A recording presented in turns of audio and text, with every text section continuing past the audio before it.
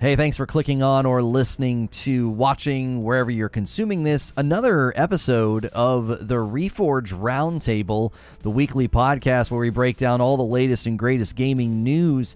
Every Friday, we go live on Reforge Gaming on YouTube at 2 p.m. Eastern, so if you're consuming this as a past broadcast or an audio-only episode, we would love to have you come join us for the conversation. Full roundtable back in full swing. Mike got his voice back. Glad to have you back. 30 and still gaming.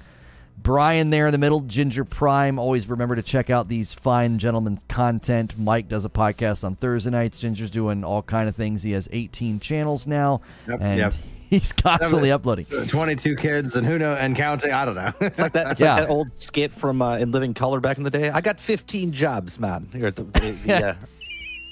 I feel like you got 15 jobs. Always has another channel. Got a hand in some pie somewhere. Yeah, absolutely. That's right. And this week we've got some good topics for you. Gamescom is coming to an end, and there weren't any huge standouts, which Mike kind of has a subject on that. Game delays, games that just decided to kind of pull out of Gamescom. Is that concerning or worrisome for all the things that have gotten bumped to next year? Also seems to be a lot of games trying to still come out in 2022. And then Ginger would like to talk about the Dune MMO and maybe drop some hints about what's Amazon doing. They were rumored to buy EA. That's been debunked, but is it actually debunked? We don't know. We'll be breaking some of that down. And then I want to kick the show off with the discussion about exclusivity, because I had to cut my stream short a little bit yesterday. And they were kind of debating with me in the chat about the Phil Spencer commentary surrounding there'll be fewer and fewer console exclusives going forward. Basically, exclusivity will be a thing of the past, or way less prevalent in the future, where you need a particular piece of plastic to play a game. I got pushback on it. You will from people who are still stuck in the 2000s. Like, you don't say. Oh, shocker! That people are like, no, my console is my identity. It's like, well, all right, buddy, come on over to the good side. Just play games, man. Well, I want to kick things off with that, and then we'll move through the other topics. So if you're watching this, guys, if you're in the live audience, it's super helpful to smash the like button, because we are live on YouTube, and that is awesome when you do that. So 50 more likes will get us to a nice little start. A lot of you were with us this morning covering the PS5 price hike and covering the Indie Showcase. So we appreciate you still hanging with us and continuing to watch. So the thing that I got pushback on, and I'm curious what you guys think of his comments, I do think he was doing two things primarily, which number one is he's trying to grease the wheels for this acquisition. He wants to make it look like, listen, our goal is not to constrict the market. We're going to see less and less exclusives going forward. He also seemed to be talking about, multiplayer games and cross-play. And many people were saying you're still going to see a ton of single-player exclusives going forward. These people have Starfield in mind, Elder Scrolls 6. Then obviously if you look on the other side of the fence, you got properties like God of War and Spider-Man and Wolverine way out there on the horizon. And I actually said, I think the strategy at Microsoft is changing, and the Blizzard Activision deal is the catalyst for that change. And I even think there's a possibility we will see Starfield on the PlayStation 5 a year after launch, because the PlayStation 5 market saturation is so good, and they have an economy of spending. That platform buys games, and the Microsoft platform is all about Game Pass. We even saw a cool Samsung presentation during Gamescom where they were showing how you could play Game Pass right through your television on the cloud. Funny enough, they allowed, during an official broadcast on the Xbox channel, they showed them doing this, and they showed that it was compatible with an Xbox controller and a DualSense controller, which I thought was pretty big. So what do you guys think about this? Let's start with Mike. Mike, is Microsoft sort of starting the beginnings and the murmurings of a pretty big shift in strategy, since they're going to own so much property very soon? Or are a lot of these titles eventually going to be Microsoft only? Where do you see this landing? When people say exclusive, Phil's not looking at just Xbox, right? Automatically, all the games, Starfield, Halo, they're PC and Xbox, right? So that knocks it out of the park right there already, that it's not exclusive. So even if Starfield is only for Xbox, it's on PC as well, right? Mm-hmm. Going forward, all that stuff is on 2 separate systems, PC and Xbox, and then you have multiple Xboxes where they get to play as well. Now, as far as PlayStation goes, yes, they are going to have their single-player exclusives that are going to go forward, but they are also on PC, right? They're starting the process of moving God of War and all of them to PC as well. So Phil's words saying that there's going to be less exclusives is true, right? Because those games are going to multiple consoles, if you want to count a PC as a console, but it's a system, right? So that right there, it's not false. It's not hyperbole. It's not. It's facts. That's what's going to happen. Lots of things are going to happen. And then look at Gamescom. There's hundreds and hundreds of games that are coming out, and those are all like indie games, Steam type games. They're all in the wheelhouse of Game Pass, and that is what Microsoft is pushing. They don't care about exclusives. They care about games that are on Game Pass, more things on Game Pass. They're selling a service. That's why they're going to television sets. That's why they're going to mobile phones, 3.5 billion devices. So Phil's saying that exclusives is going to be less and less. Of course they are, because for every one God of War that's exclusive, if it's only on PlayStation, there's literally hundreds of games coming out that are on Steam, that are on Xbox, they're on Game Pass. So yeah, that's what it means. So before Ginger goes, do you think that he doesn't have PlayStation in mind at all, like with respect to all the property they're about to own? Like Call of Duty's kind of one of the big question marks, and they've kind of said, listen, Call of Duty's not going to go exclusive to the Xbox ecosystem because it wouldn't be profitable to no longer have it on PlayStation. But what do you think about the rest of the property? What about Diablo? What about World of Warcraft? What about Starfield, Elder Scrolls, anything else Bethesda kicks out, Fallout 5? Do you see those being on PlayStation? Call of Duty, yes, obviously, it's 30 million copies sold, and 3/4 of that's going to be on PlayStation, right? You know what I mean? So they're keeping that on PlayStation. As far as Phil said this in the past, individual games are going to be individually chosen to be on certain things, right? So, for instance, let's just say World of Warcraft decides they're going to make a port and it's going to come to console. Mm-hmm. Do you really think that Xbox, especially if once the Activision deal goes through, that they want to give PlayStation, where they have Xbox Game Pass, and that would fit perfectly onto Xbox Game Pass, World of Warcraft, where you're paying a monthly subscription to play their MMO on their console, either on PC or on Xbox. So I think individually, I can see certain games going forward, like if, let's just say, Madden got picked up by Microsoft. They're not going to stop putting it on PlayStation, right? There's a multitude of fans that want to play it on PlayStation and Xbox and PC and whatnot. So that game would go on all platforms. But a game, I don't know, like Starfield might only sit on Xbox for a limited time. And then down the road, once they've sucked all the juices out of it, right? Where they get the main sales first, and it's on PC, it's on Xbox, people are getting Game Pass for it. Like you said, then maybe 9 months, 12 months down the road, they'll go, hey, you know what? Guess what? Starfield's coming to PlayStation. And then PlayStation's like, see? You know, I could see that happening. But I think it's an individual basis on each game that's coming out and based on what that type of game is. Okay. What do you think, Ginger? Well, I think obviously we've already entered into the era of timed exclusives. And essentially, I think that makes it's a fine business model, having that natural delay baked into it.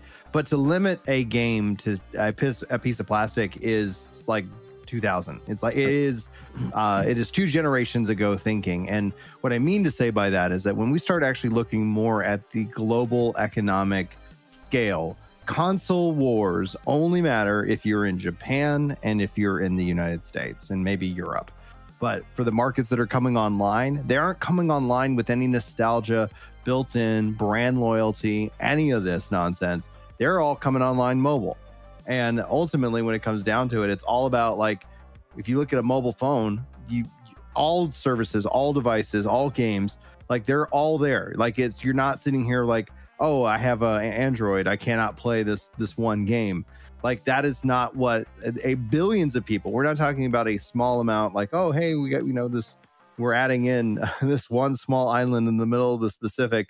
Now that they're coming online. Yeah, no, we're talking billions and billions of gamers, especially when you look at Japan and India. representing a massive market, emerging market coming online, obviously for the first time. And so they kind of missed out on all that. And when you factor that in, going to them and saying like, you have to own this piece of plastic is like, that is like shooting your sales in the foot, hardcore shooting yourself in the foot, whether it's a multiplayer game or even a single player franchise.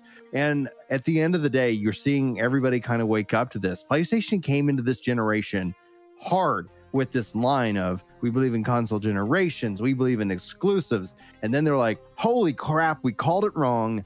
And they've been slowly making changes over this. And yes, they've got market share, and that's great. If you want a PlayStation, go buy a PlayStation. If you want an Xbox, go buy an Xbox. But those games all exist on a PC. So I think that actually gives gamers more power, more choice when it comes down to it. Like me buying a game on PlayStation, everybody wins. Like nobody's losing in that mindset. Same thing if I buy a game on Xbox or something. Like if games are coming out and players can choose where they play them, all the better, especially in the age of cross-play, cross-save, where, again, like if we were all became friends in the middle of this generation and you had a PlayStation and you had an Xbox and we can't play together, like that, you won't see that again. And any game that does that is a game that is destined to fail because we're just going to stick to where we can play. So that's what I think. Yeah. Like, will we see Starfield on PlayStation? We absolutely should. It's not a question of will we. We should demand that. Whether like I'm an Xbox guy. I don't have a PlayStation, but I want Halo on PlayStation. I think Halo on PlayStation benefits Halo, and that it benefits the people who are fans of that game. It's like, why are we sitting here shooting ourselves in the foot? I think Halo's decline, outside of like certain decisions itself, but also when you directly compare that to Call of Duty's everywhere, right? Like, why would we go and just have to go and segment ourselves to Halo versus Call of Duty? And it's interesting, they'll all be under the same owner now, is the perfect example of why you shouldn't sit here and say like this franchise is exclusive. If you want to delay it, all right. Like I'm not going to fault you for a time delay, because I guess you want to, you still want to sell the piece of plastic you're manufacturing. But why are people obsessed with Call of Duty?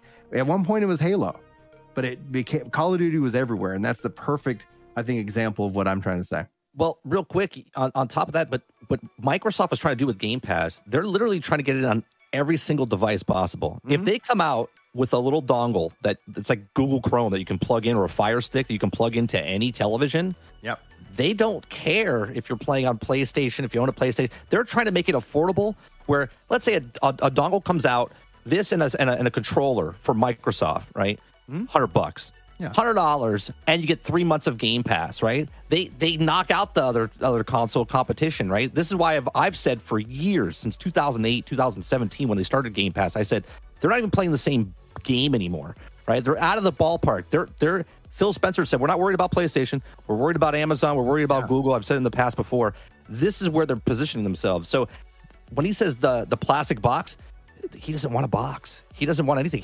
He wants, if it's, I know someone's going to say, well, cloud streaming's not powerful enough yet. Yet. Not even yet. Like you in certain parts of this world, like it. Sure. But 4 years ago, just 4 years ago, though, it didn't exist, right? And now look at it. And then exponentially, it gets faster and better, right? And of course, if you're playing multiplayer first-person shooters, it's going to be boggy down and laggy. But if you're playing single-player games, that wheelhouse that Xbox wants to put with these independent games and stuff like that, it's that sweet spot right there for you. Mm-hmm. Yeah. And you have to think, too, with cloud gaming, the people that something like that would appeal to, like if somebody's going to use their Samsung TV and install the Game Pass app and sign up brand new, or they buy a dongle, like you're saying, for like $100, I don't even know if the latency would bother them that much for the types of games they'd be playing. Obviously, if they're playing a quick twitch shooter or something, and they'd be in tune to it. But if they're getting it and they want to play, look at what Game Pass offers, 90% of the time, they're fun little indie titles. They almost feel like the type of games that a more casual gamer would be drawn to, maybe even... They're not mobile games in quality, but they have that feeling of, I can sit down and play this for a little bit, solve a couple puzzles, and put it away. So I do think that will play a significant part in that push that we all know Microsoft's going to do. They are pushing away from saying, buy this $300 to $500 piece of plastic. It's, no, it just install the app on your phone, install the app on your television. Yep. And this leads people to think that Microsoft's going to try to get Game Pass on the PlayStation and the Nintendo, and I just think that will never happen. Like Ginger saying, get Halo on PlayStation. I think there are certain things that will remain sacred. I don't see those barriers getting demolished for a handful of reasons. I don't know if we're ever going to live in a world where God of War's on the Xbox, or Halo's on the PlayStation, or Game Pass is on the PlayStation, because they all have their subscription services that they want to push, and it would be really weird to have the competitor subscription service like sitting right there on the same box where they're going to get way less money. They would get like a small slice of the royalty share on a Game Pass subscription, and that just there are certain bridges that I don't think ever will be built, but I do think Phil Spencer's commentary tells me Microsoft is changing their strategy around this and thinking more of games as software, and you put software everywhere if you're a software seller. Right. Yeah, well, that's Microsoft at a core, right? Windows is always everywhere. That's where, when you compare it to Mac, which is hardware exclusive, there are benefits to that, right? Like from a technical perspective, but I see chat saying like it's not ideal, or it isn't realistic, but it is. It's happening. It's already happened. It's continuing to happen. But beyond what's happening, I think gamers need to advocate for this. I think we need to be vocal about it, because Spider-Man on PC, is that better? Is that better for gamers? Yes. Is it better for Sony? Absolutely. Like I have not yet seen anybody able to convince me that Spider-Man on PC is detrimental to anybody. Yeah, Spider-Man's the worst game because it's on PC now. Like, no, it's not. It's the same great game, but now more people can play it. Right. And so it's that there is this mindset that is going to take time. And I think that's a lot of what I've heard Phil Spencer deal with and communicate. There is an education and a training, because there is a natural kickback. There are teams. There is a tribalism that is built into gaming naturally through how it evolved and crashed and was reborn as a toy and has evolved into kind of mainstream pieces, right? There's a lot of people have a lot maybe wrapped up, and then the internet will internet. But beyond that, it's like, no, I think that gaming should be everywhere for everyone, and people could play their services wherever. Imagine being subscribed to Netflix and not being able to watch it on your Samsung TV. You got to have an LG TV. Like that, if you tried that, that would be ridiculous. In fact, Netflix would end up being upset. I hope ultimately, when it comes down to it, we're talking leverage. Like, does Microsoft have leverage? Yes. Will they be able to use that leverage to get Xbox, to Game Pass on PlayStation? I don't know. That's going to be PlayStation's call. That's the right. They have the right to make that call, yes or no. But it would be a really great trade-off to say, hey, you want Game Pass over here? Let's have PlayStation Plus over here. Let's let you, as a gamer, decide if you want an Xbox controller or a PlayStation controller. The console should just support them both. PC already does. And ultimately, I think I'm always just going to advocate for more gamer choice. Even if it's unrealistic gamer choice today, things change if we're vocal and also communicate with our wallets in that direction. If God of War came on Xbox, even if I wasn't intending to play it, I would purchase it because I believe in that future. And I think, again, especially when it comes to multiplayer games, when it comes to these games, especially games as a service, which is where Sony wants to go, you're buckling yourself down unnecessarily. Like, God, Sea of Thieves needs to come to PlayStation. I just think that gamers should have the absolute choice when it comes to where they want to play. If they want to play on PlayStation, great. If they want to play on Xbox, great. It shouldn't matter to me. Why would I defend that? No one's paying me to do that. Before Mike goes, I want to push in on this because I want Ginger to reply to it. Some of the games you're citing, I would argue they turned out as well as they did because they were built for one platform, one ecosystem, and they needed to be excellent because they were going to be a first-party title, and then they later are getting kicked to PC.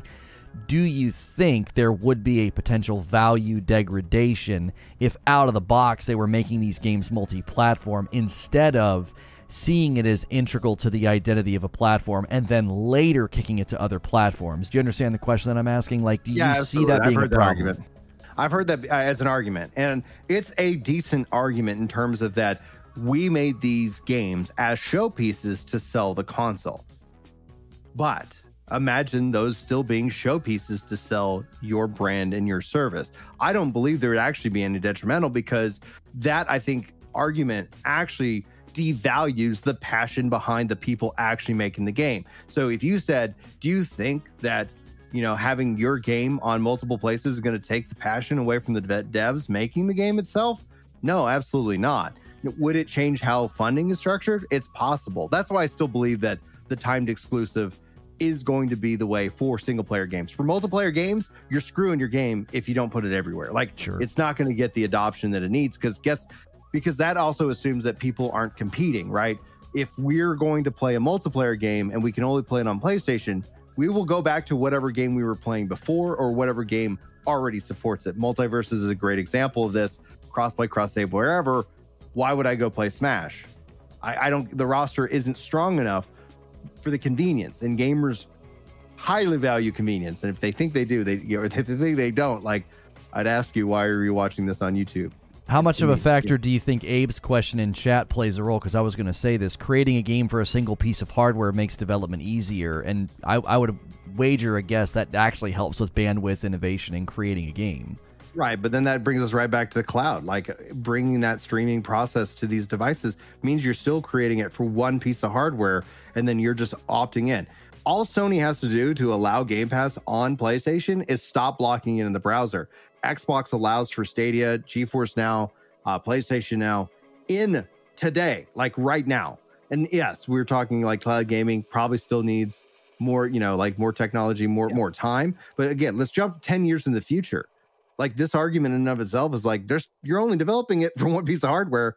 It's in the cloud. It's already handled. So it's not, I don't think there's going to be a technical issue, but we have seen technical problems with PC ports. We like that is a reality that I do not want to sit here and say that, no, it's all smooth. You just hit, there's no right click export to Xbox button, you know, like, you know, so that does not how it works. But in terms of cloud gaming, that's essentially where that becomes the thing. You literally are building it for one, and hardware is agnostic, and you stream it and you call it a day.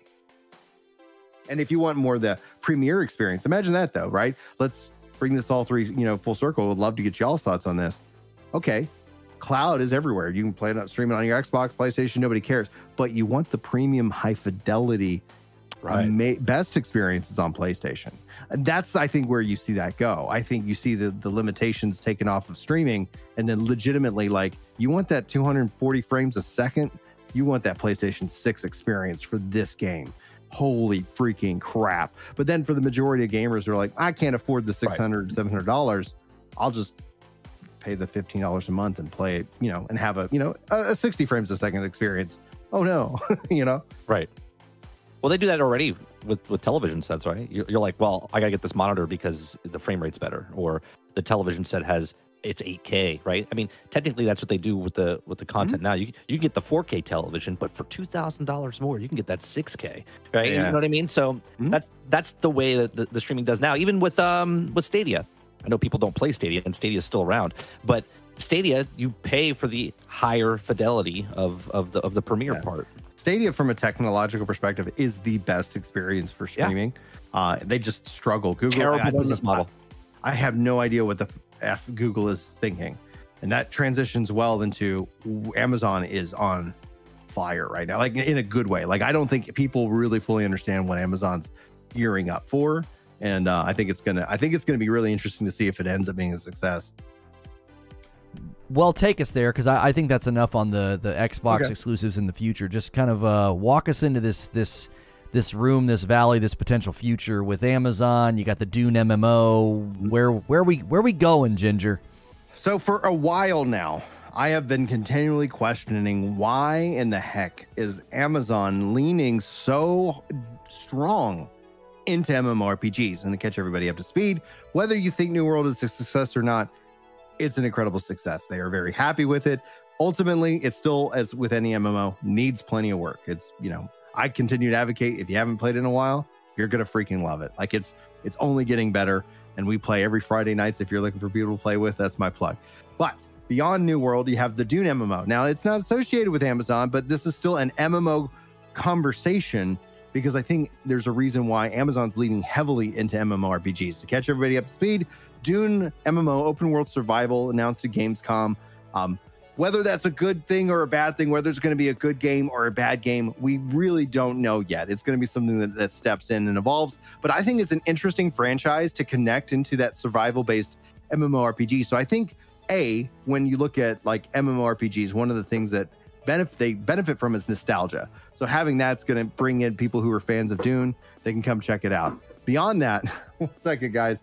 Beyond that, you still have the survival in the open world. It's going to be interesting to see how that plays out. So this is something like once I saw the trailer, I was like, it's on my wish list. I'm going to follow it. I hope that it's great. I always root for great MMOs, but in my opinion, MMOs are going to struggle in their initial, first 2 years at least, but that's just the way of it. But then you have another MMO that got delayed to next year called Throne of Liberty. This is what you started out as kind of a sequel to Lineage, but it has been upgraded and evolved. Rumors are Amazon's going to be publishing that one. You have Amazon working on a futuristic MMORPG. You have Amazon that was once working on the Lord of the Rings MMORPG until Tencent bought the developer they were partnered with on that one.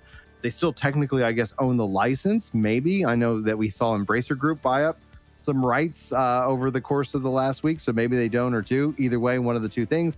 We know they got New World. They're building their own. They've already got Lost Ark. They might be publishing the Throne of Liberty. My also current theory is that they might be publishing Blue Protocol once we start getting more information on that down the road. And so ultimately you start to see them collecting these MMORPGs. With the rumors of them purchasing EA, it just makes me go and start to lean in more and more that while we won't see a one subscription per MMO, I think they're really pushing into Prime Gaming to start setting it up to try and somewhat compete with Game Pass as a degree. So they have Prime Gaming. That's your free Twitch sub now. That's your free, different perks within certain games, etc. The free games, etc. They got Luma as their quote unquote cloud platform that's eventually, planning on competing with, the Stadia and with xCloud. But I think essentially they're building up their games as a service, like their Prime offering, as a way of trying to bolster an idea. Maybe they start charging for more. Maybe they continue to include it with just overall Amazon Prime. Do they try to build it out as its own independent, dedicated service? I think so. I think they are really on the warpath, on the move, and they're starting it in an interesting way with MMOs, which traditionally have been like a subscription per. But if they were sitting here saying hey, you get 10 MMOs with one Prime subscription, that's a hell of a deal. What do you guys think? Go ahead, Lono. You've been quiet for a while. Yeah, I definitely think Amazon's trying to aggressively get into the space because of how they've handled just the viewership, right? I think they understand that when there's a streaming element, they really want to funnel that viewership. I know they did it with New World, they did it with Lost Ark. Sadly, as a full-time YouTube streamer, that means I can't really touch their property for very long because they just suck all the relevancy out of the live room because they want everybody going over to Purple, which makes sense. I mean, Purple's not where they wanted. It's never really been where they wanted it, so I get them trying to funnel viewership over there. I would still argue that a part of that still is also responsibility of YouTube, because YouTube doesn't yet even offer anything like it. So it's not like those games only have those features on Twitch. It's like YouTube doesn't have those features at all. And if YouTube does add features like that, and then they still do it 100% with you. But right now it's like, well, no one else is doing it. Anyway, YouTube did drops with Overwatch, but I 100% agree. YouTube's lack of aggression in the streaming space is incredibly irritating given the budget that they have. It's like Disney cranking out a really bad television show, Obi-Wan. Where's the writing? Where's the budget? Why did you hire such Bush League directors and screenwriters? You're Disney, right? I look at YouTube and Google and think the same thing. What on earth are you guys doing? You're dragging your feet here. Let's get more aggressive. I don't know if Amazon's ever going to play nice with their competitor, though, and say, yeah, here you go, YouTube. Let's get some drops over there. You'll get, great viewership and ad revenue from it. I think they like funneling the viewership over to the Purple platform. The Purple platform lives and dies on live viewership. This has been talked about by, analysts and experts up one side, down the other. Very over-monetized platform. So it makes sense that, Amazon has a vested interest in getting tons of eyeballs over there anytime that they can. Now, if I take that hat off and I don't think like a content creator and I think like a gamer, I would say Amazon's done an okay job so far. They've got some stinkers in the backlog. They're in the cemetery now, right? They're dead. But New World, all right. I'll argue they got somebody on base. I don't think they didn't get the home run. I think they got a batter on base. It's a good game. They got the absolute foundational basics right. Super pleasant game to be in, and it has the potential to slowly climb out of the water and be a good-sized MMO. I actually think there's potential there for New World. And then Lost Ark is kind of undeniable. A super popular game, great player-based numbers all the time. I'm sure they're making tons of money. That was a really, really grand slam. There were criticisms and complaints early on, but it's Lost Ark. That thing's probably printing money for them. So I would say it's moving in the right direction. They went from launching games that are dead to launching a game that's okay to launching a very successful game. So the needle's moving in the right direction. So I don't know if this buying EA thing, though, is going to happen. It seems to be very quickly debunked, but now people are acting like it still has legs and still is a potential reality. Maybe somebody blew the load a little early, whoops, yeah, they're in talks, but there's no agreement yet. Because a lot of people have been waiting to see who's going to scoop up EA. It just seems to be like an assumed thing that somebody's buying EA at some point. When they telegraph that they're like actively trying to be sold, and some, contracts are starting to be drawn up and things kind of fell apart with like Comcast or something like that. I forgot who it was, but it was like, that was just weird. With that aspect, it's like that's a signal, and I don't know if I was like, man, is Microsoft going to get Activision and EA, or is Sony going to step in? But I was like, honestly, I think if Amazon wants to really step into the gaming space, they need to step in with a lot of nostalgia.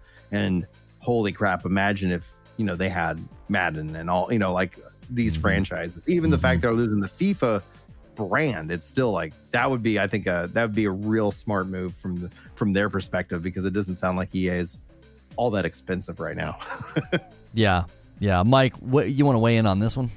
Yeah, I was thinking when Jenner was talking about all the MMOs that they're in the development or what they're doing, I'm just kind of thinking like, why are they going into that niche of MMOs? Because MMOs in the past, there was very few compared to what there is today. Right now, there's just a dime a dozen. There's so many MMOs that are out there. Ash of Creations is coming out later. Like, there's just so many new MMOs constantly coming, and then the ones that have been out for 8, 9, 10 years are constantly still developing and still growing.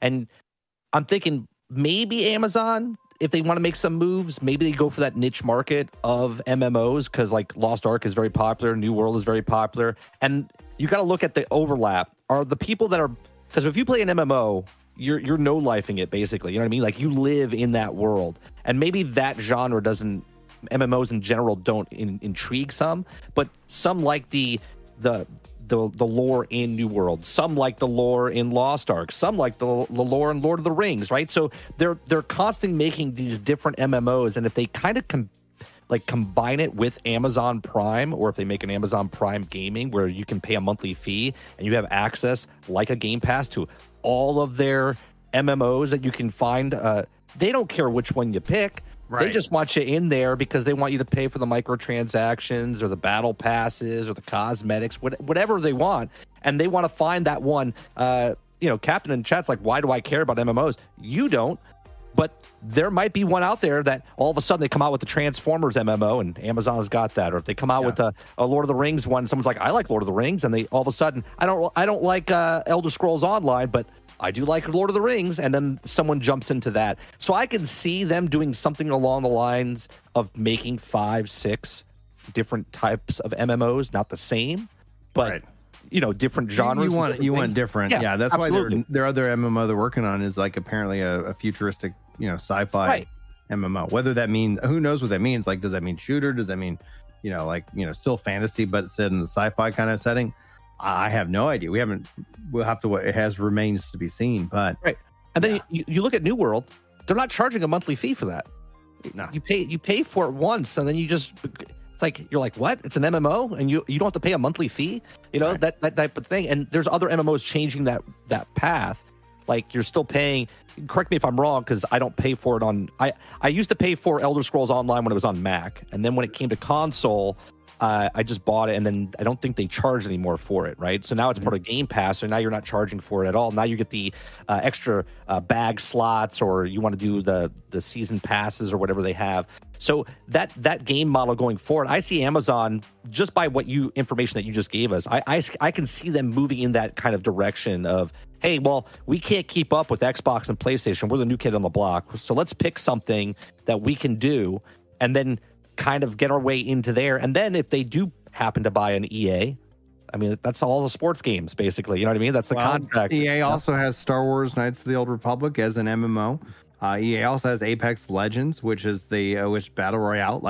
And then all of a sudden you start to think about what would that one, Prime gaming stuff, the Battlefield series, yeah. All of a sudden it's like, does that opt you into battle passes and all the stuff for one low recurring cost? And then all of a sudden it becomes where it's like, why wouldn't you have this as its own standalone offering? Now right now it's baked into Amazon Prime, and one of the two things they could do is they just either increase the price of Amazon Prime and cover all of that, and or offer it as a separate kind of function. But I like the way that you do that is with content.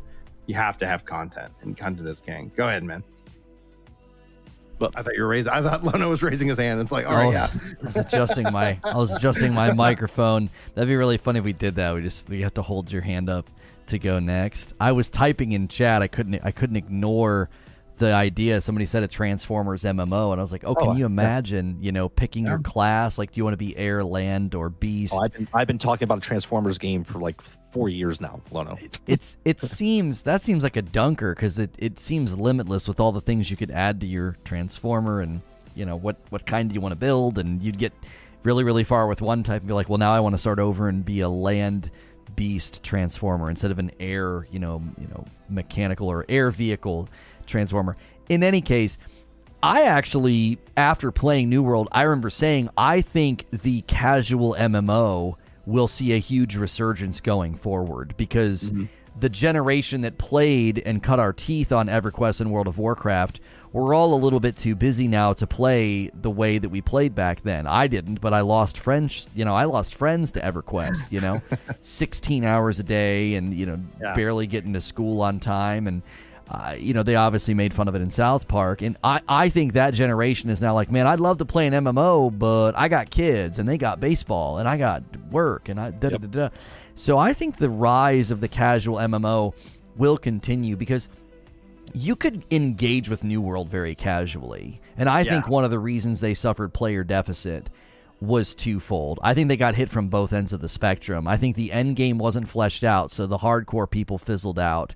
But I also think the PvP and the territory control shoved the casuals right out of the game. They're like, I don't like this. This is too, this controls too much of my experience. That's one of my concerns about Ashes of Creation. Yeah. And so I think that's the recipe, that if somebody can figure that out, how to, I hate to invoke the game, but I'm going to, how can we pull off what Destiny pulled off, where you have these weird, ravenous, hardcore people playing what amounts to a very casual game, a very accessible game. Destiny has nothing in it that is particularly hardcore, and yet it's treated extremely hardcore by a portion of its user base. But also, you have, very busy college students and moms and dads coming home and just casually playing that game, doing a couple bounties, doing a couple of this, and then shutting it off.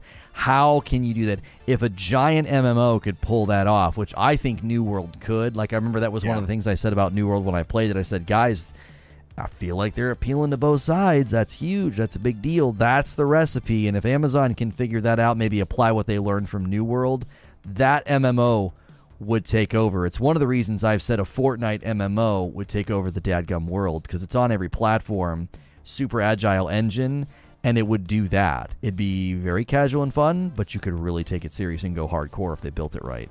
Yeah, Fortnite MMO would be really interesting, because we were debating that just the other day with a Comic Storian on my podcast. talking about, is Fortnite an MMO? And it's like, by the definition, just massively multiplayer. Yeah, like, you know, like it absolutely is. But then if they imagine if they then brought in that other aspect to it as a mode, honestly, I'd absolutely have to try it out. I think that'd be kind of absolutely thrilling. But the it's going to be interesting to see how the next kind of 5 years play out, because we still don't have any kind of release window for Ashes of Creation, and already like there's two factions forming. Like, this is going to be bad versus this is going to save the genre, and we'll have to see who ultimately kind of wins. I think it's probably going to fall somewhere between the two, and I'm absolutely rooting for it. But we have some other really exciting stuff here on the horizon as well. I think, to answer your question, Lona, that you kind of proposed with like, how does that get with Destiny? I think it actually comes down to drop in and drop out multiplayer. Like right now, even with New World, one of its challenges is what server are you on? And then if you're on a populated server, you're having a premier experience. But if you're on a low pop server, like, that's an issue. And then you have to like kind of transfer and do all this. Like, if you were just like, I'm popping in, hey, my friends are on, hey, we're gonna do this, like that.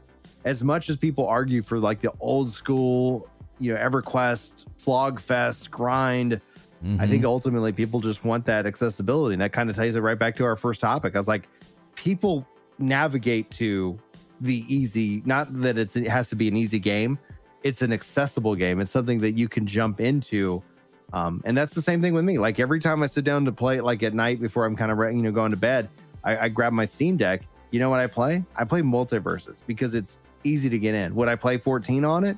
Yeah, I would, but I have to go get my key fob. I got to do all this. It's like, it ends up being like, oh man, do I really want, like, no. I just want to play for a little bit. And I could, yes, go remove my key fob from my account, but like, there's things I'm like, I shouldn't have to do that. I should only be asked for my key fob password if I'm trying to delete my character or something. Like, just let me in. Like, I'm already authenticated on the platform. Let's go. So the less questions, and this is something that I think tech industries and all this stuff has had, the less times you have to ask somebody to do something, the easier it becomes. That's how these mobile games have exploded with such monetary practices, is that they figured out a way to make it to where it's like, you already got your credit card in. We'll stop asking you are you sure you want to make this purchase? We're going to remove every little barrier that we can. And gamers are going to flock that way because we're busy. You know, maybe you got kids, maybe you got lives, you got all kinds of stuff going on. And yeah, sometimes you just want to sit down and play. And I did this one-handed. Like, I was so frustrated because I sat down to play Forza and it had like a 45-minute update. I was like, well, I'm not playing Forza. You know, like, I only had 15 minutes. I was like, I'm just going to jump in, do a race, have some fun. And I was like, I guess I'm not doing that now. And then, you know, it's gotten easier on an Xbox Series X, but still, I was like, yeah, stop getting in my way. Like, whatever makes it easy for me to enjoy these games. Mike, do you have any more thoughts on that before we move to your subject for the day? No, I'm all good with that one.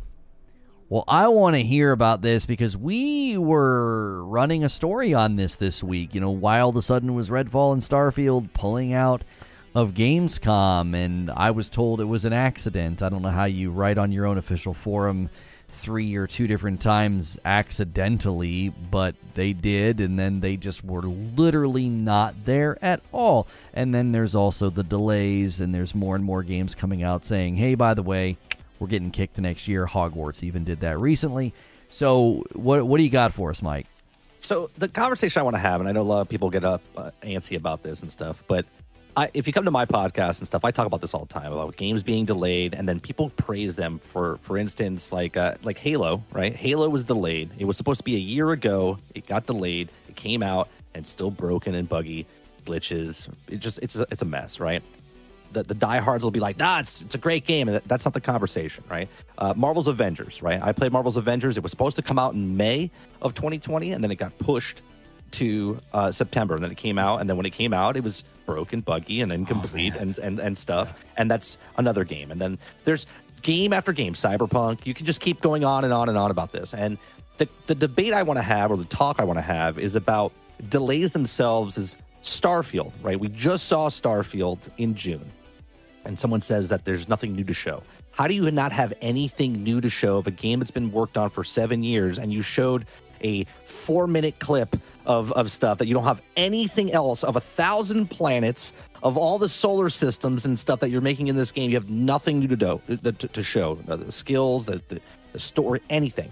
And yet Gamescom is one of the bigger shows out there that you want to advertise your game to say, hey, look, get psyched up. Now, this game was supposed to come out November 11th. It was supposed to come out 11/11. Okay. And yet they don't show up to this thing. Yet they bring a giant robot that they put in the Gamescom, right? But they're not going to show anything there. And it's just kind of weird that you're going to put a booth and set up stuff and then not show anything. And this gets me thinking like, there's going to be a problem. And of course, the Xbox fans and stuff. I'm not an Xbox fan. I'm a gamer, right? I'll play games wherever I want, when I want. If I want to buy it, I buy it and play it on the system I want to play. So I'm not picking sides here. I'm choosing against the industry of how they're delaying games.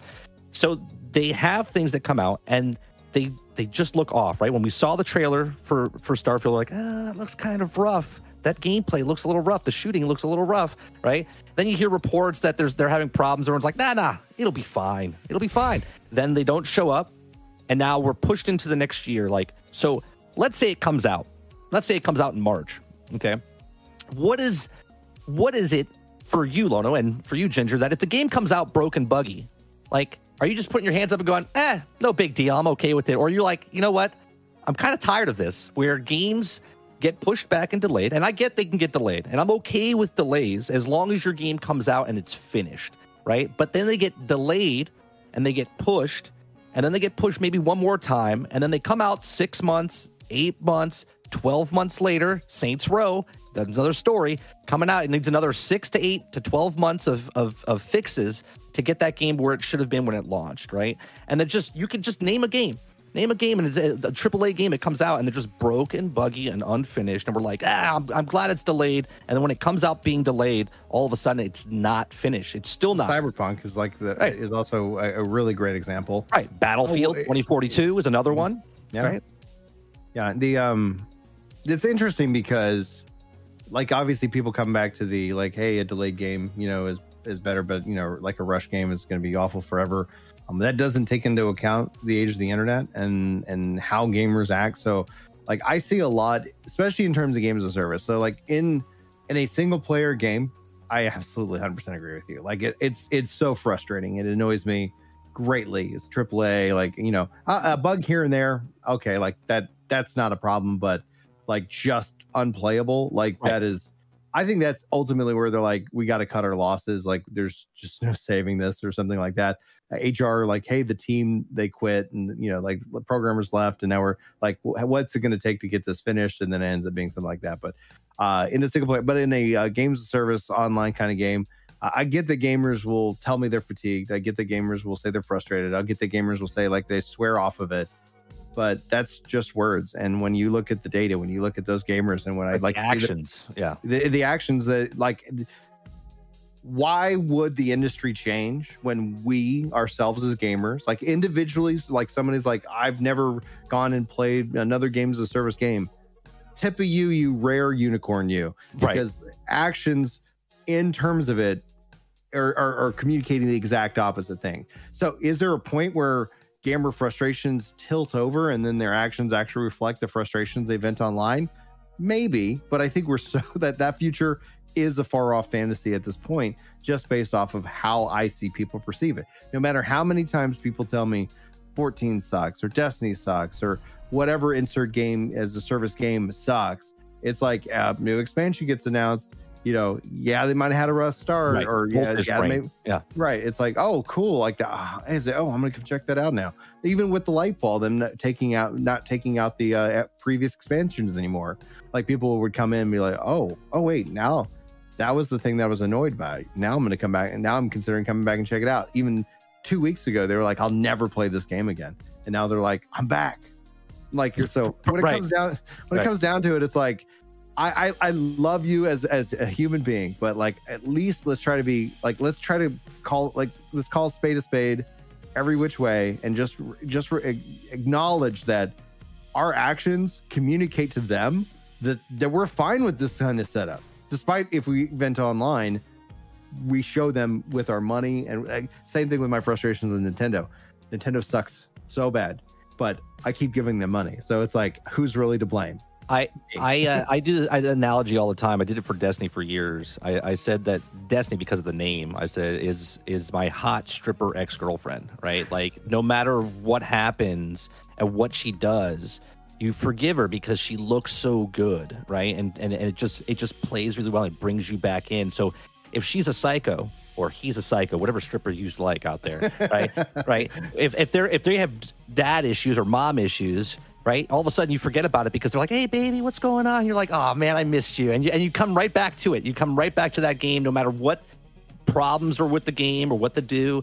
Like I'm not angry at individual developers, right? I'm angry I'm angry at the industry itself, the way it is. But the way you just spoke, maybe I shouldn't be angry at the industry. I should be angry at you and everyone else because you're making the industry the way it is because they know they can get away with murder. They can release a broken, buggy game and still make that money without finishing a product, right? Mm-hmm. I feel like that's changing a little bit. I don't know if this is as true as maybe it once was because Cyberpunk did not do good things for CD Projekt Red. The share value that they lost destroyed their goodwill. Yeah. Well, and they lost tons of money with respect to their publicly traded share values just plummeted. So, I don't know what Battlefield 2042 did and how much it lost. However, I just wonder if this has gotten to a scale to where there's too much money involved to have a really, really crappy bad launch. And to be like, oh, well, we made a bunch of sales in the first week. So I'm not as fearful of that, I don't think, anymore. I think I'm fearful of the opposite thing. I'm fearful of the industry is sort of shifted into... Gamers almost have an axiom now of gaming is my favorite hobby and I hate it. It's very bizarre. If you interact with gamers on the internet, it is both their favorite hobby and the thing they love to do, and they seemingly also hate it very, very much and don't want to spend any money.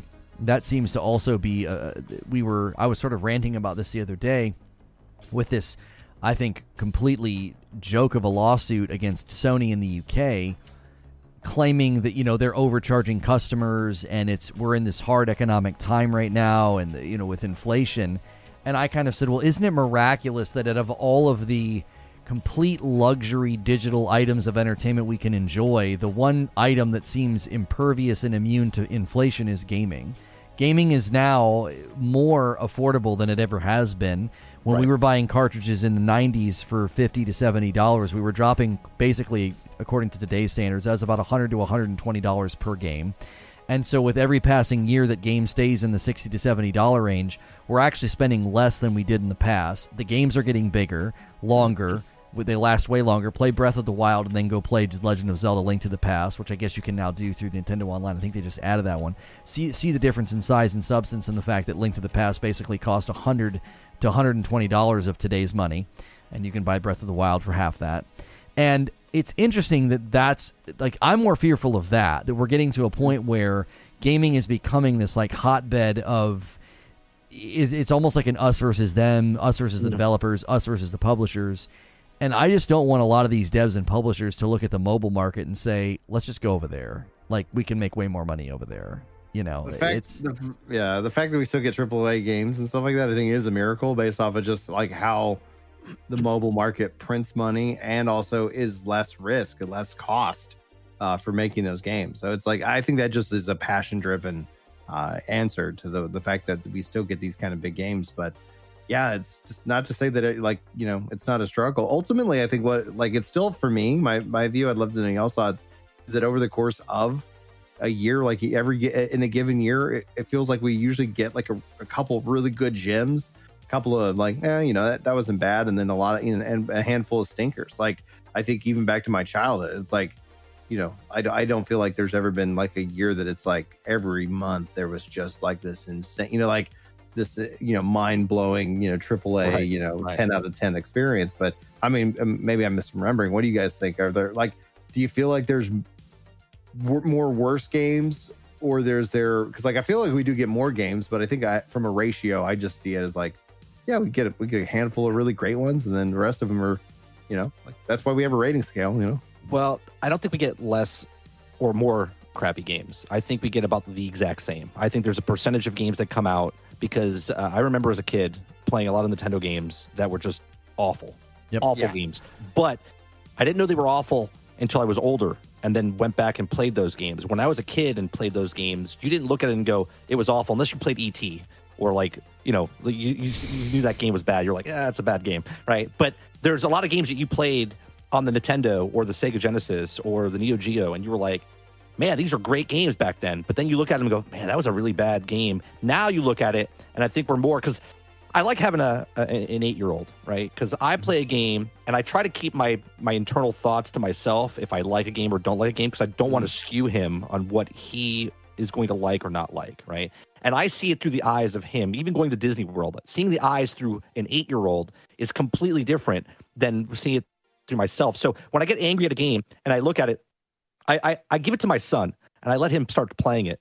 And I'm like, what do you think of it? And he starts playing and he's like, I like it. It does this. And I start to look at it through his point of view and go, okay, so maybe I'm being too overcritical. But then there's those games that are AAA, like the Cyberpunks, like the Starfield that's coming out, where they predict it or market it to you like it's the next greatest God-given game, like a Grand Theft Auto 5, and then it comes out and it just falls flat on your face. And then I'm being too hard on it because of what they promise, you know what I mean? And it's just a bad game. There's bad games, but I think there's more bad games in the past because there's literally games you couldn't even beat because they didn't even finish the game, right? There's a great YouTube channel if you guys never heard the Angry Gamer, or Angry Nerd, it's the Angry Gamer. He goes over some of the old games in history, and you're just like, really? There was no ending to that game? Yeah, there's no ending to that game because they just made it super hard so you would never pass that board. Because if you pass that board, there was no other part of the game, right? So I don't think they're making games like that now because every game I've played, I've beaten. I've seen the credits roll. You know what I mean? So I think there's more broken games in the past. I just think they're more prevalent now because Twitter and Facebook and YouTube, and there's so many eyeballs on it, where back in the day, you didn't know a game was broke because you had to wait for Nintendo Power to come out to tell you if the game was bad or good or whatnot. So, yeah, I feel like I rented a lot of really bad Super Nintendo games and Nintendo 64 games, and I felt like the good ones were really spread out. The really good games, the bangers, the one that we all look back and we remember. I think we remember between 5 and 10 really good titles per Nintendo, like per console. Right. The regular, the Super, and the 64. Mm-hmm. We probably remember between 5 and 10 really amazing ones. And even the best of the best, they don't have the substance and the size of what we get today. I mean, it's just absurd. I mean, because I remember somebody saying, well, you can't really compare The Legend of Zelda Breath of the Wild and Link to the Past. I'm like, okay, well, compare it to Ocarina of Time or Majora's Mask. Like, they pale in comparison. They're a fraction of the game we get today. And, people in chat saying, oh, AAA is going into the toilet. I don't know. It feels 50-50 to me. I think there's AAA games that are coming out that blow the hair off my head, and then there are AAA games that come out, and I'm like, what the frick did you guys do? How did this even happen? Yeah. It feels very much split down the middle, which it's easy to focus on the negative ones, especially if you aren't getting to enjoy, the ones that are good. Maybe you can't play them, or maybe you don't like them. They're not your cup of tea, if the latest ones that have been coming out that don't really scratch that itch. Well, a lot of the AAA games that come out, I look at it from a movie perspective. Like blockbuster games, AAA games are like blockbuster movies. And if a studio like MGM came out with 10 movies a year, one movie is going to be a blockbuster. 2 movies are going to break just a little bit more money than they used, and then 7 movies are going to be complete and utter wastes of money, right? But the 3 movies that made profit make up for all the other 7 movies that they released that didn't make money, right? For instance, Sony made a crap ton of money with Spider-Man, but the other Sony movies that came out were bad, like Morbius, right? There's a counter one to everyone. So with video games at AAA, like EA, when they have 10 games coming out, they might have a couple stinkers in there, but then you might get that one from Jedi Fallen Order, right? When it comes out and you're like, oh, that's a great game, right? That's a good game. That's a good game. But then you look at Battlefield 2042 and you're like, that's a crappy game. That's a really bad game. And I think we're more vocal now because when we were kids, you didn't spend $60, $70 on those games. Your parents did, right? So you weren't really vocal because you didn't really know what money value was compared to the actual thing. You just know your time was wasted if it was a bad game. Now you're an adult or a young adult and you're spending your hard-earned money on games and they come out broken, buggy, and you're like, what the hell, man? And it starts to chop you down a little bit, you know what I mean, for each of the games you buy. Hence why Game Pass is so accessible now.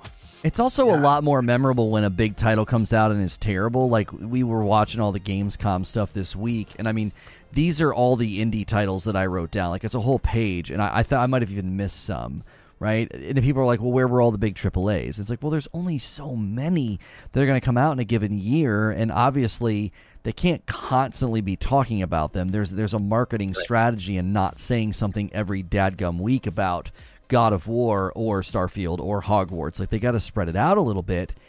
But I do think when the big AAAs are happening in fewer numbers, and like indies, I honestly think they're getting more traction in the industry. I do. I think they're getting more trust from gamers because you have games like Death's Door that sold like gangbusters. You had Cult of the Lamb recently that came out and sort of took the world by storm. Huge commercial success, massive numbers for them. And Valheim last year. Valheim, Tunic. There's a lot of games that have seen massive commercial success with really small teams, and I think gamers are starting to say, "What? There's not really a reason to be anti-indie." Like today, I had a couple people kind of poo-pooing us doing the Awesome Indies showcase. Is there like, "Ooh, indies gross"? It's like, I don't know, man. They're kind of kicking the crap out of the AAAs right now. They're showing up more often. They're proving you can make stellar games with small teams. Thymesia just recently came out. Wonderful Souls game, small team indie game, and very excellent. And I don't know. I think we're getting. It's almost like a market equilibrium that is happening, and this is where my confidence in gaming is still well in place. In that. Seems to be a lot of hungry devs, a lot of hungry companies willing to make excellence, and then they get noticed, and then that's hopefully then when the money and the sequels can improve. But I think gaming does have a bright future. I just don't think it's going to look like it traditionally did, where you have all the big tent poles every year: Call of Duty, Assassin's Creed, FIFA, Madden, and then everybody else is like trying to pick up table scraps. I do feel like it's getting spread out a little bit more. Yeah, I wonder how games as a service will impact some of these tentpole games, especially like when you talk about like FIFA and Madden, things like that. It's like, why aren't those just a service-based game anyway? Like you're just reselling the same roster game. Update. Yeah, you're selling a roster update every year. So I wonder how like that might impact overall kind of these tentpoles and in terms of it. And it'll be interesting to see because we know Sony's making moves. Sony wants to have many of these kind of service-based games. And maybe we just kind of enter into that era, or maybe even nightmare for depending on your worldview for the game itself. But it's going to be interesting. Like I'm not worried actually about the future, because as long as you have passion and people who want to pour that in, like I think the fact that the indies are being so successful, it in a way like it kind of makes sense, because all of a sudden when you start having to make a team of 500 600 people, like there's so much extra coordination and extra time that's needed, and it's hard, like especially over the course of years and years, where like an indie team, it's like, oh yeah, let's talk about it. Oh, that sounds fun. Okay, let's do it. And we don't have to worry about going through like some kind of established lore. Like I've often said that I like when I've seen the problems with World of Warcraft, it's like when you listen to the devs, like they want to make a good game, but it's like it feels like they're stuck in all this arbitration and all this like somebody made a decision 15 years ago, and that's why we're struggling to kind of try to get this thing made, right? So it's like with an indie, it's like, yeah, like there's no expectation. That's one of the things, like you look at the struggles with Halo.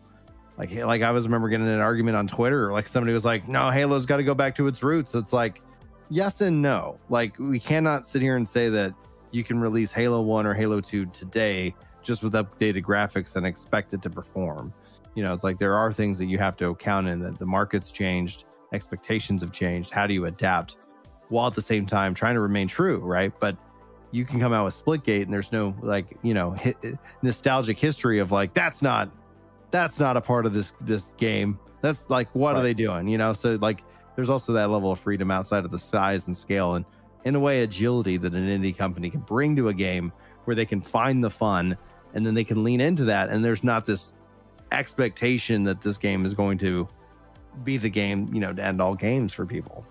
I said yesterday on my podcast, I said that I think Embracer Group buying up all these other companies, I kind of gave the analogy. I feel like they're like the minor leagues to the bigger companies. Like they're buying up all these little small indie devs, right? And then there's other bigger devs as well, but they're buying them up, and I feel like it's like an incubator. They're gonna let them make their games and do what they want, and then all of a sudden, like Microsoft, the big leagues, Sony, Microsoft.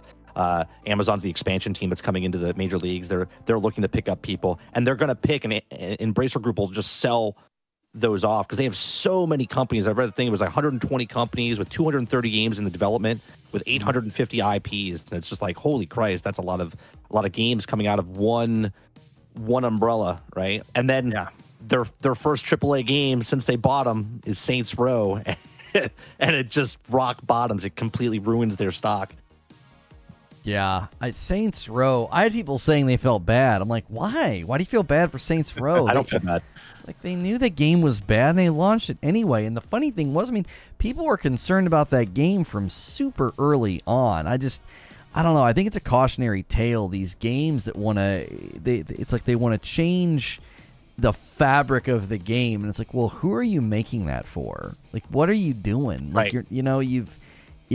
We've always talked about that, right? With an established franchise, the minute you decide to completely reinvent it, you're taking a massive risk because you're hoping you're going to get all these new people that care when your loyalists are going to clearly be annoyed by the way that game was received. It just did not do well. A day after launch, it was eviscerated and sort of over. I knew that game was going to be a trash fire the first frame I saw of it months ago. I was like, yeah, no. Or a year ago. I was like, yeah, no, I'm staying away from that. That, Skull and Bones. And now with the delay of Starfield, I'm a little worried about Starfield. I know a lot of people are not. They're going to say it's going to be a great game, but I'm a little worried about Starfield.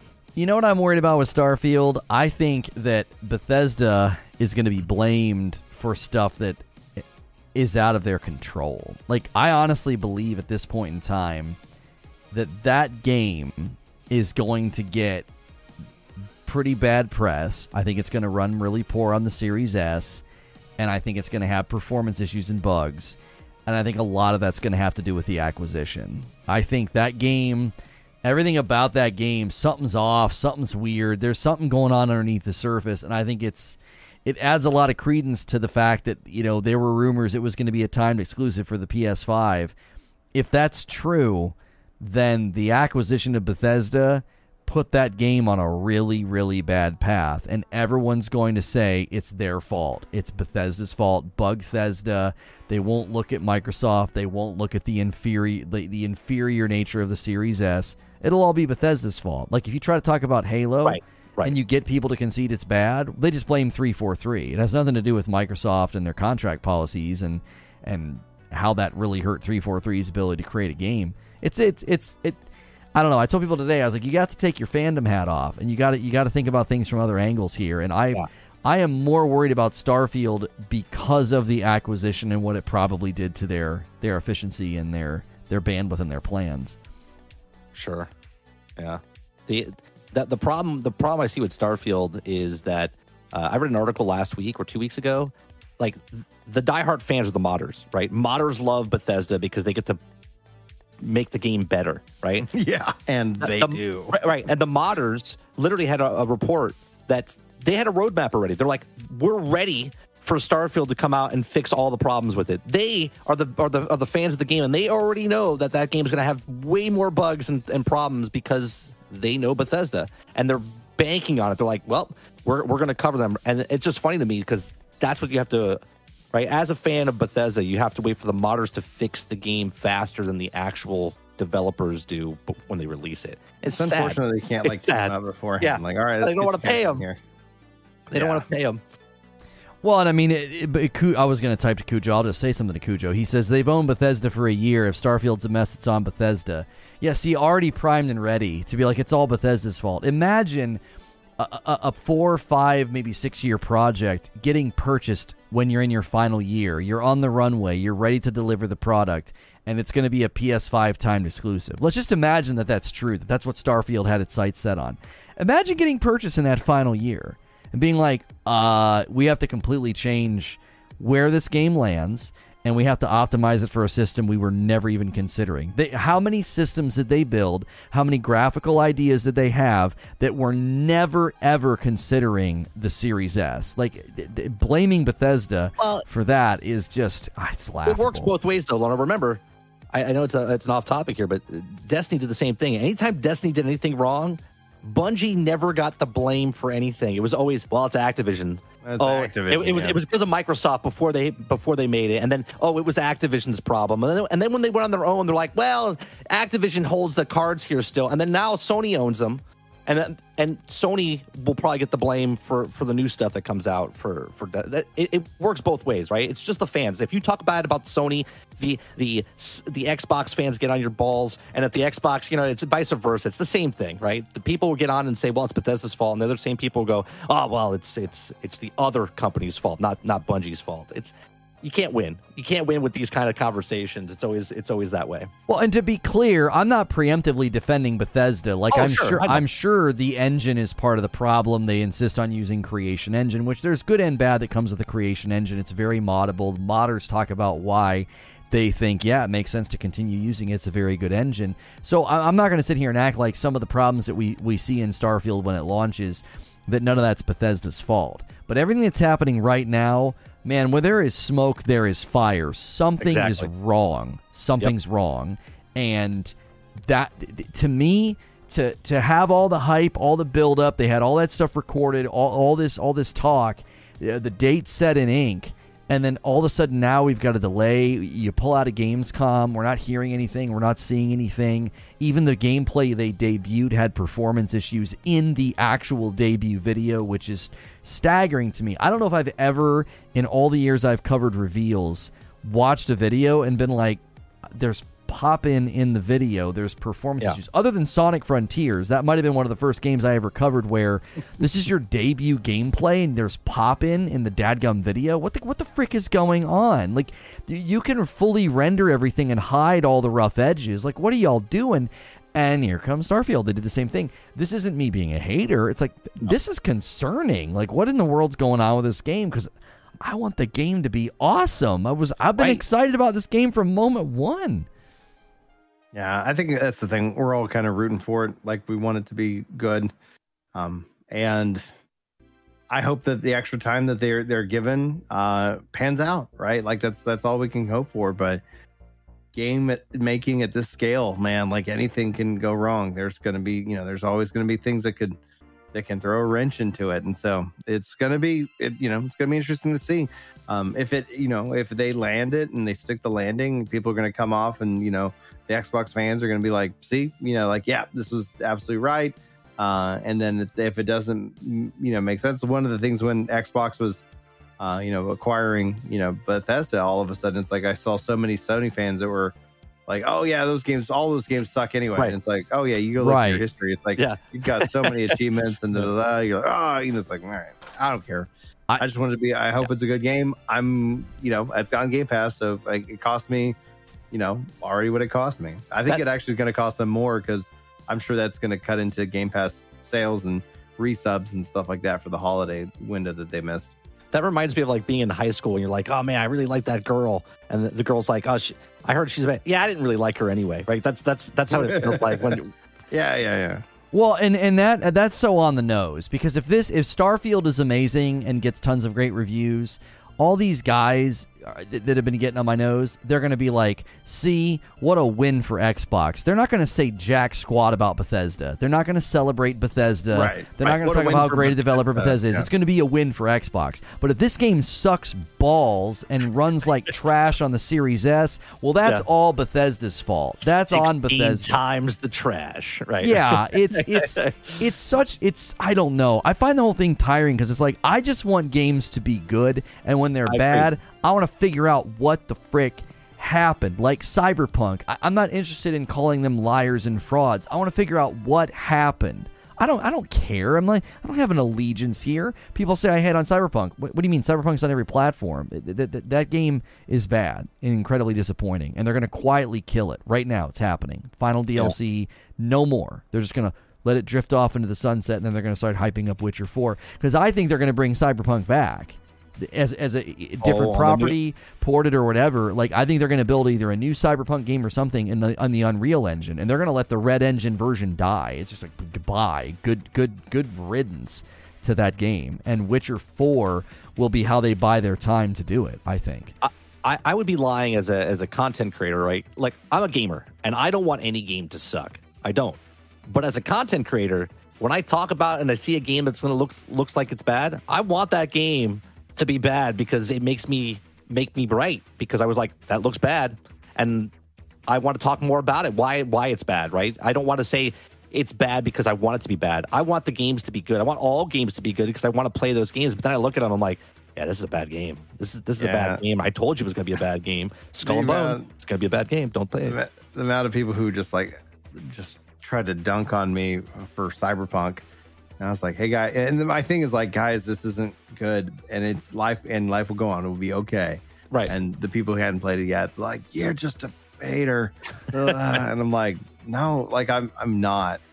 I want this to be a good game, but y'all have made it so that like it's like in a way like I'm challenging almost like you're the core of who you are. Like I'm insulting you. Like no. You got to disconnect yourself from this belief in this one game. But it's like I actually should probably go back and read those comments for a video because it would probably be so funny. Because I was like, I'm not being somebody who's just hating on this. Like, right, you're telling facts of actually what's right. Going on with you. Hey guys, the sky's blue. You're a moron. Yeah, I find that people try to put you into the narrow thought patterns and the narrow categories that they use. Like that's how they view everything. They view everything through the lens of fanboyism, hater, or fanboy like, and so they just expect you to be in that category. And it's like, brother, I have every possible platform. I want every game to be amazing because I love playing video games. I don't relish in a game being bad. I don't get excited. Like when I told people that I felt like Hogwarts was going to get delayed, it was just a gut instinct and it got delayed. That didn't make me happy. Obviously I was like, well, got another one right. But I wasn't like, yeah, I got another one right. I was like, exactly this right. sucks. Exactly. Like, I was like, Hogwarts was going to be perfect for Christmas. Dadgummit. I hate being right about this kind of stuff sometimes. Yeah. Somebody told me not to get too excited. I was just telling what I was seeing on screen. I was like, oh, the dark arts. I was like, that seems really interesting and stuff. And they're like, seems like you're really overhyping this game. And I'm like, what do you want me to do? I was like, I'm talking about the game. Do you want me to talk monotone and be like, this game looks really great? Yeah.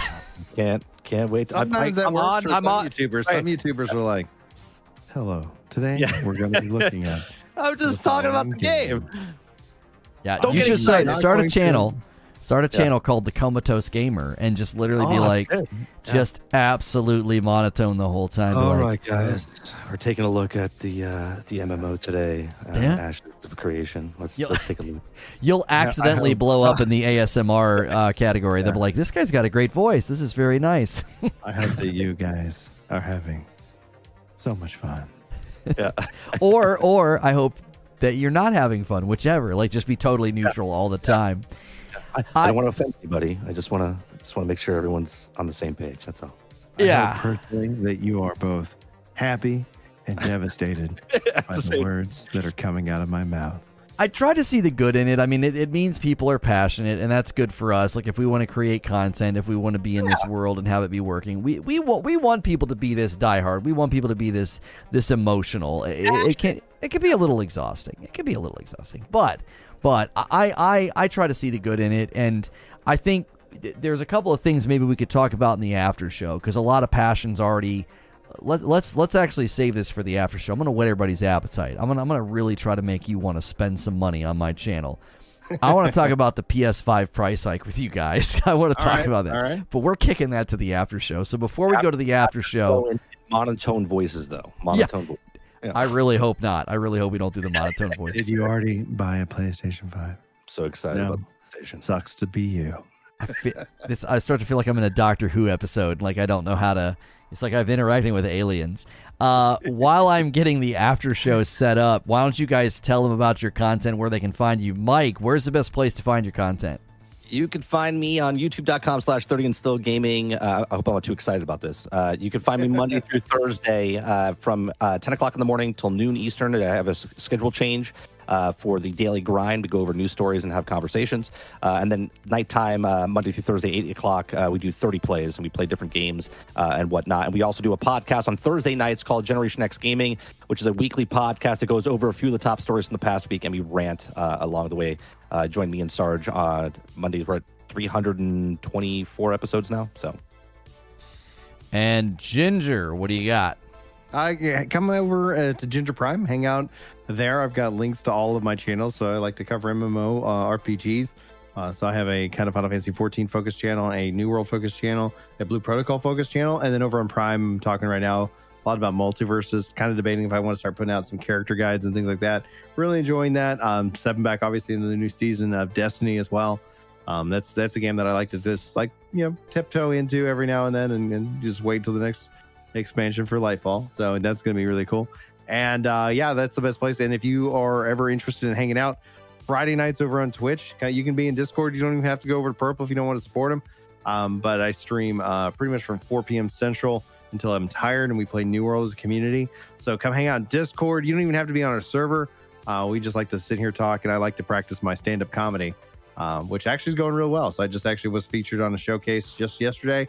Nice. Killed it, and so I'm really enjoying being actually a working stand-up comic. So that's fun. So yeah, come hang out. You might hear some dirty jokes. I don't know.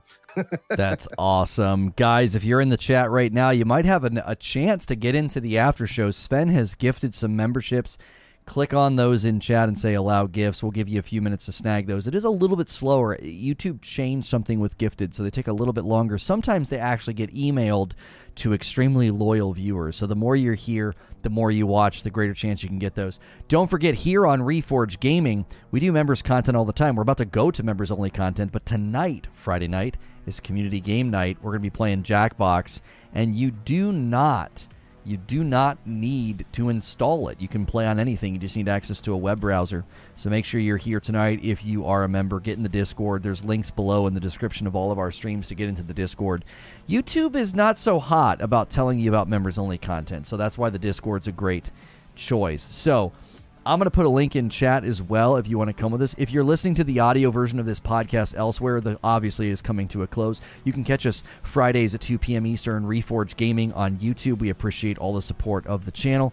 And if you want to become a member on the channel, you can watch this after show that I'm going to start right now. Hey, it's the after show of the Roundtable, and we got a spicy one for you. I want to talk about the PS5 price hike with these guys. We didn't include it in the Roundtable because it would have been too many subjects for one show. We don't want to do that like almost smorgasbord. We did a little bit of a free-for-all at the end of that episode, so if you want to go watch the latest episode of the Reforge Roundtable where we discussed exclusives, delays, game quality, MMOs. What is Amazon Gaming doing? There was a lot there between myself, Ginger, and 30, so make sure and check that out. I am going to end the previous stream and bring everybody over through Redirect that is a member into the members-only Reforge Roundtable after show, and then we'll be able to get started with this discussion.